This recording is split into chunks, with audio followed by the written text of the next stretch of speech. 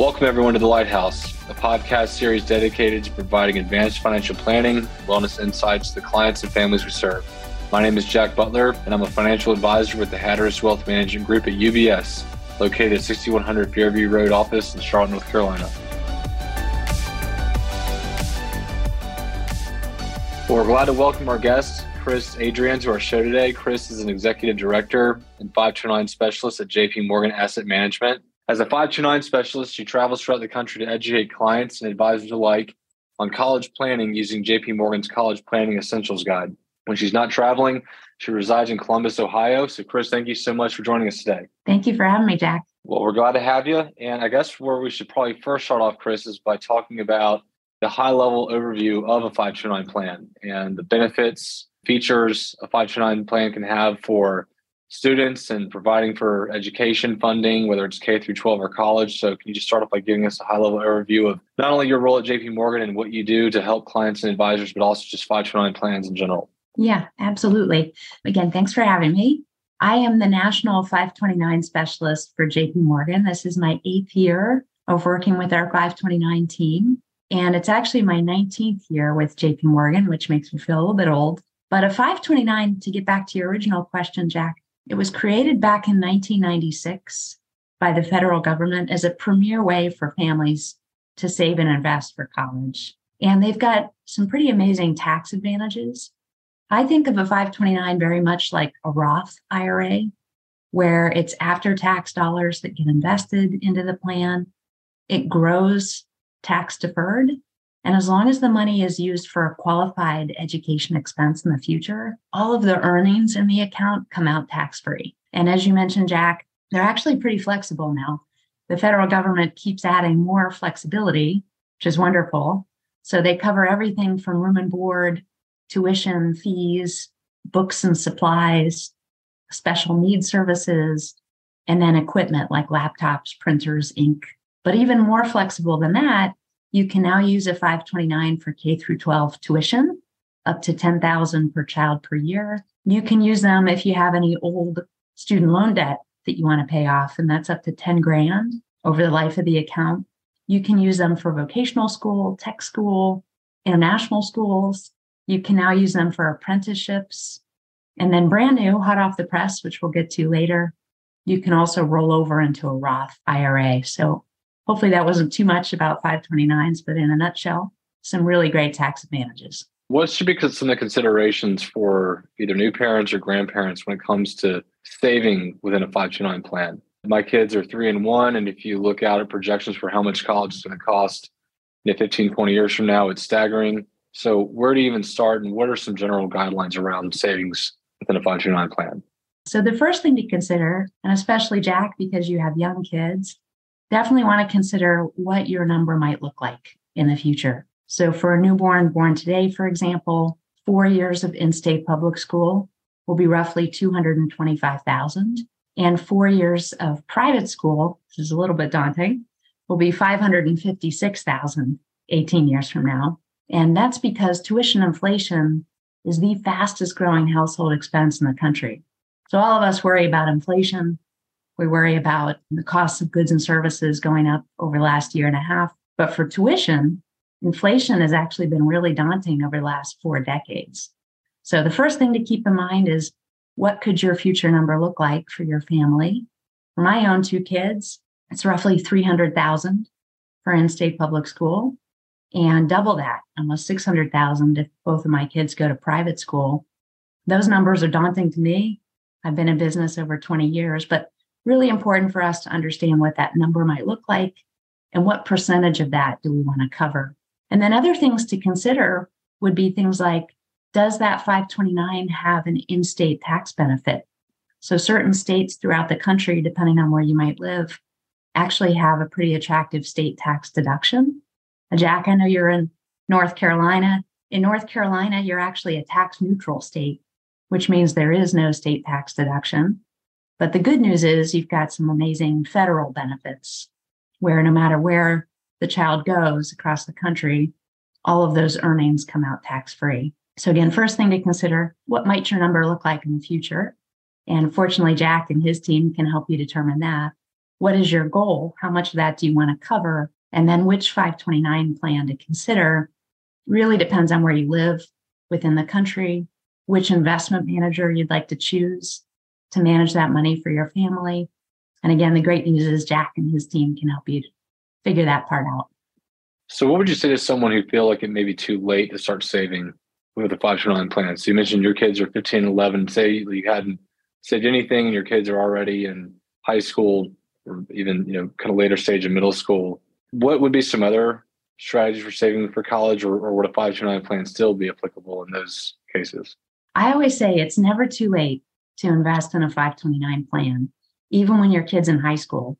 And that's because a dollar invested in the 529 has a better shot of growing over that time horizon that you need before your child goes off to college versus taking out a loan in the future. And unfortunately, federal loans are pretty expensive now today at almost 4% for an undergrad student loan. So never too late to get invested for college.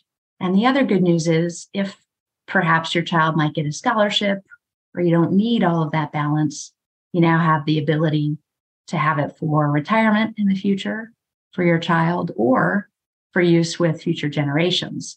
You can use it as a legacy account as well. So again, never too late to start investing for college. To that last point, let's say, as an example, saving into a 529 plan for years and the child ends up not going to college or has a scholarship. What would those options be at that point? They talked about changing beneficiaries and whatnot, but could you just expand on that a little bit in terms of what you can do for any unused 529 funds? So the good news is, to your point, Jack, you can change the beneficiary on a 529 up to first cousin. So if I have a leftover balance for my son, Joe, I'm just going to simply pass that balance down to his baby sister, Kate, and that's a tax-free event. I could do that up to my nieces and nephews. I could also name myself as the beneficiary. So I have a few families where mom or dad want to go back to school for themselves, and they can simply change the beneficiary to their own name. Some grandma and grandpas have actually set these up as legacy accounts. They want to use this for future generations. They may not even have grandkids yet, but they're starting to open 529s to use as an educational savings for future generations, especially because of that really high cost of college. And the good news is it completely removes it from grandma and grandpa's estate, and it can continue to perpetuity. You never have to pull that money out. So that's pretty interesting.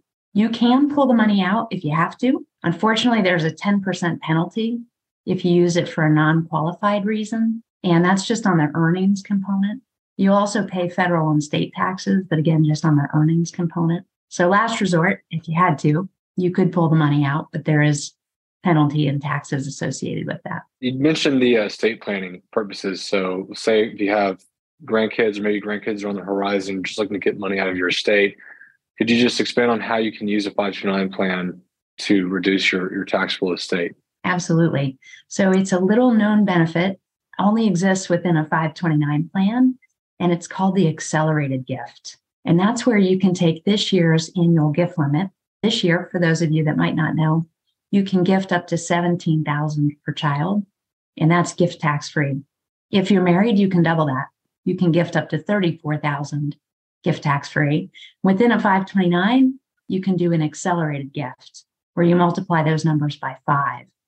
So an individual tax filer this year can actually gift a big lump sum up to $85,000. And if you're married filing jointly, you can gift up to $170,000 per child or grandchild, and that's gift tax free. Now you can't gift again for another 5 years, but some families will do it again in year 6, where they'll put down another 170. So for those families that have the means, or they have larger estates where they might be worried about estate taxes in the future, it's a really great way to carve it out and then have all of those earnings grow tax deferred to perpetuity. So that's typically where we see them used. The other thing is, with the staggering cost of college, especially for a newborn, it's just a really great way to chip away at those big college costs. Talk about the Secure Act, the 2.0 version that just came out a few months ago. And you mentioned it earlier with the Roth component, how 529 plans were impacted as a result of that. But if you could just tell us a little bit more about the Secure Act 2.0 and how it relates to college planning within a 529 plan. I think that would be beneficial. So Secure 2.0 passed December 29th. It was signed into law. And the good news is they made 529 plans even more flexible. So if you do have a leftover balance in a 529 after your child goes off to college or grad school, et cetera, you can now roll over additional balance up to $35,000 from the 529 into a new Roth IRA. And you can do that for the benefit of your child or whomever is the named beneficiary on the account.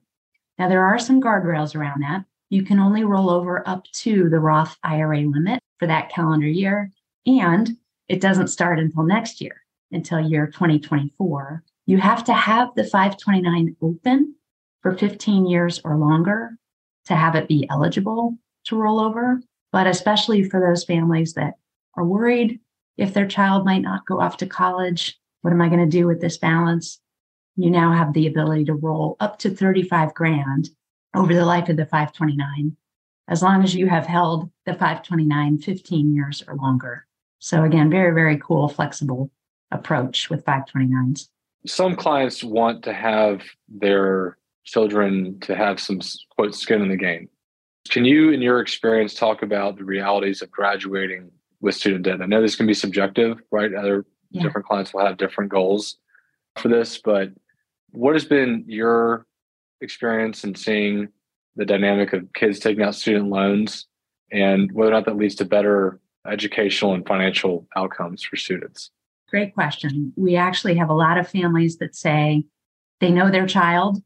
They know that their child should probably have some skin in the game to actually attend class and take it very seriously. So it really just depends on the student and how you feel about your own child's abilities. But the first thing to consider is that most families across the country are eligible for what are called unsubsidized Stafford loans. And unsubsidized just means that the interest starts accruing day one that you take that loan out. So you definitely want to consider you should use the 529 plan first. You should use any liquidity that your family might have second. And then third, you could consider student loans if you have to, or especially if you feel like your student should have skin in the game. So again, most families are eligible for what are called unsubsidized Stafford loans. The interest rate is about 4% for an undergrad. And you'd want to consider how much is going to be okay for your student to pay back after they graduate. And with that interest rate, the good news is Jack and his team can figure out how much that monthly payment is going to be after graduation. So I think, again, it just depends on the family and whether or not your student is going to be super serious about their college studies or if they should have skin in the game. We had in a previous conversation that a lot of previous generations were able to pay for some, if not most, if not all, of their college tuition through a part-time job. And to your point about where things are currently and where they're going, I mean, I'm not sure what kind of part-time job a 19-year-old can get that pays a couple $100,000 a year to offset tuition. So, finding that balancing act for a lot of families is very important. Exactly. Yeah. So what about when you have a 529 plan, you've been saving and investing for college, and we're getting in an environment like we had in 2022 where markets are very volatile? Should clients reconsider their investment strategy as they're on the doorstep to approaching college? What's been your experience, and what's JP Morgan's view on how to tweak their allocation as you get closer and closer to that college date? Yeah, great question. And especially with the volatility, even this year, we've had a lot of families concerned about their nest egg for college. And the good news is that most 529 plans have a glide path. It's a lot like a retirement account's glide path, where it gets very, very conservative as the child approaches college. Mostly it's going to be in bonds, money market, or some kind of cash alternative. Now, last year, unfortunately, bonds didn't help weather the storm either. Bonds were down and equities were down. So last year was actually an anomaly that we haven't seen in decades. But the good news is that in a normal environment, that very, very conservative portfolio should help weather that market volatility, especially if it's very well diversified and has a lot of different securities that move inversely to market selling off. The other thing that some families can consider is a money market alternative or a stable value type product where you're going to achieve some type of interest rate and it's actually going to help preserve that principal.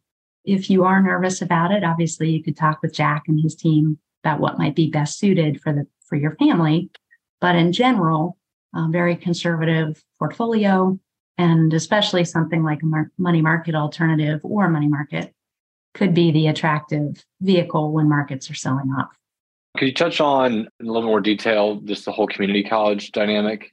And I know that's becoming an increasingly popular topic. So does that fall under the umbrella of qualified expenses for a 529 plan? And then just kind of expand upon that list again as a reminder for listeners as to like what a 529 plan can actually be used for. You mentioned it earlier, but I think a recap would be helpful. Qualified education expenses, fortunately, they do incorporate community college, which is wonderful. They also incorporate tuition, room and board, books and supplies, special needs services if your child might need a special tutor, and then equipment, which is things like laptops, printers, ink, etc. You can also use it for K through 12, up to 10 grand per child, apprenticeships, vocational schools, trade schools. The list keeps growing. And then we talked earlier about how you can then convert them into a Roth IRA in the future if you have to as well. But getting back to your original question, Jack, community colleges are definitely part of that qualified list, as long as the school or university is listed on the FAFSA website.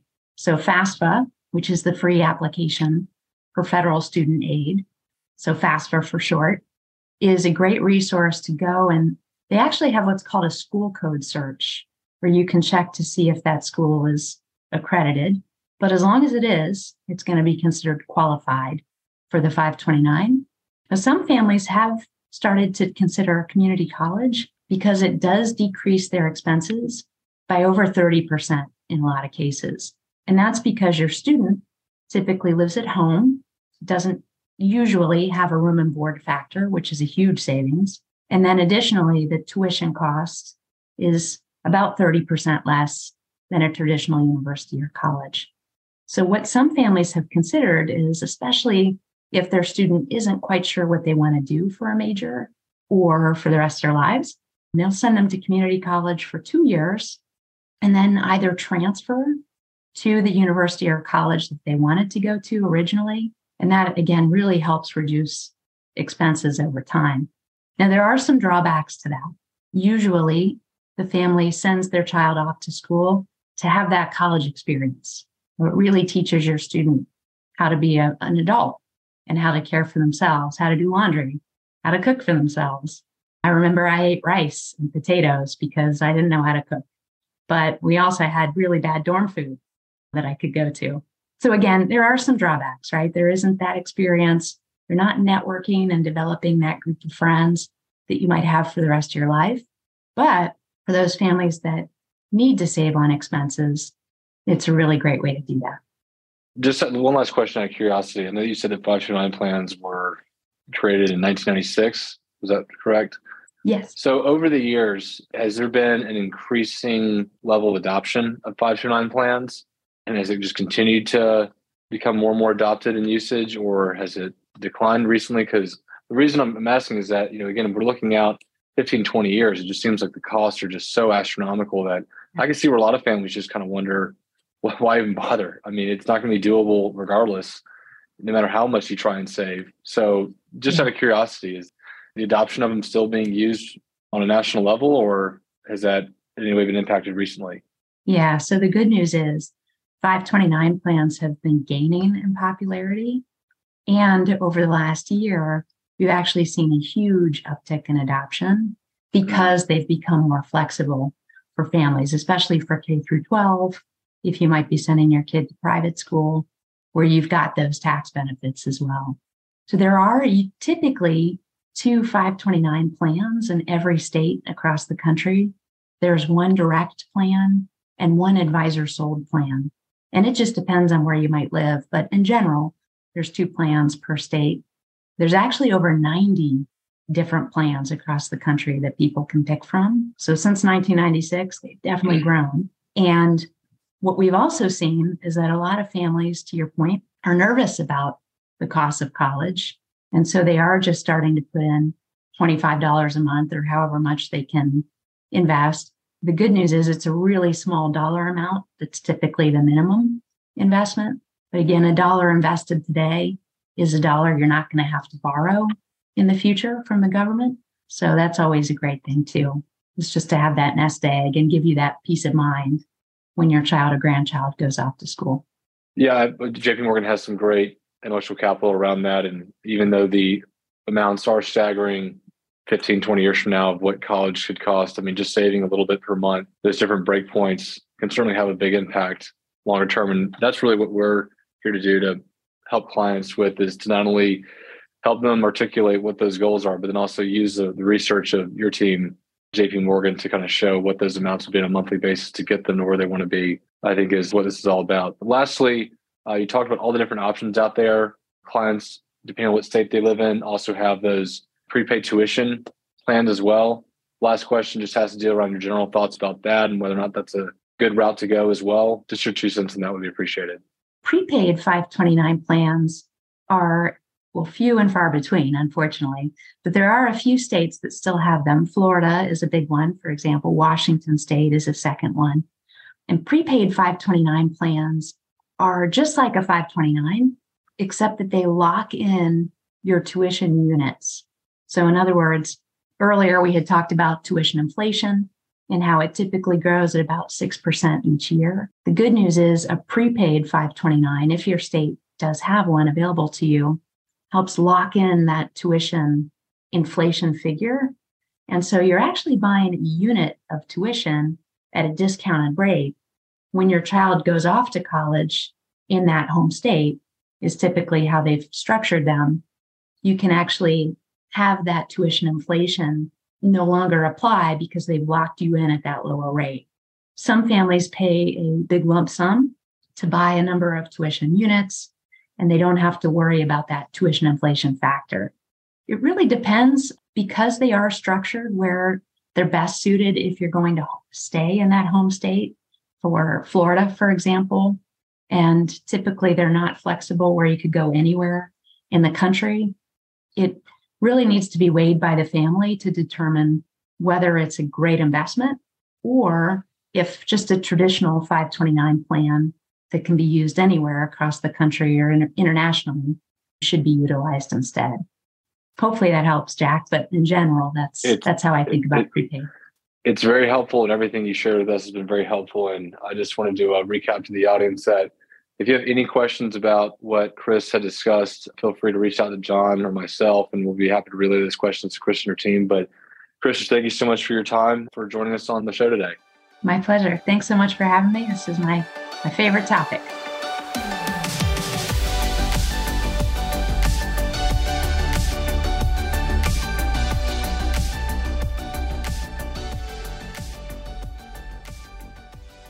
Disclaimer: the information contained in this article is not a solicitation to purchase or sell investments. Any information presented in general in nature and not intended to provide individually tailored investment advice. Investing involves risks, and there is always a potential of losing money when you invest. The views expressed are those of the speakers and may not necessarily reflect the views of UBS Financial Services, Inc.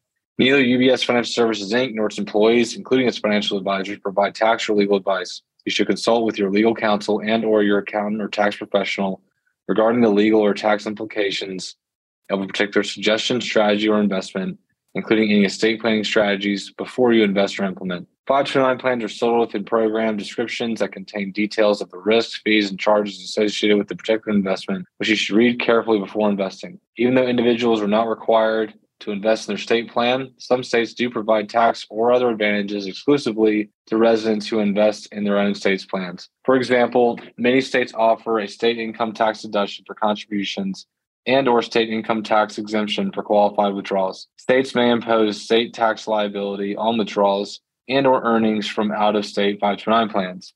In addition, some states offer prepaid tuition plans. Investors should be aware that the markets have risks and the value of their investments may change from day to day. Therefore, an investment returns and principal value will fluctuate so that investors' shares, when redeemed or sold, may be worth more or less than their original cost. As a firm providing wealth management services to clients, UBS Financial Services, Inc. offers investment advisory services in its capacity as an SEC-registered investment advisor and brokerage services in its capacity as an SEC-registered broker-dealer. Investment advisory services and brokerage services are separate and distinct, different material ways, and are governed by different laws and separate arrangements. It is important that you understand the ways in which we conduct business, that you carefully read the agreements and disclosures that we provide to you about the products or services we offer. For more information, please review the client relationship summary provided at ubs.com/relationship summary, or ask for UBS Financial Advisor for a copy. JP Morgan and UBS Financial Services, Inc. are not affiliated. UBS Financial Services, Inc. is a subsidiary of UBS AG, member FINRA, member SIPC.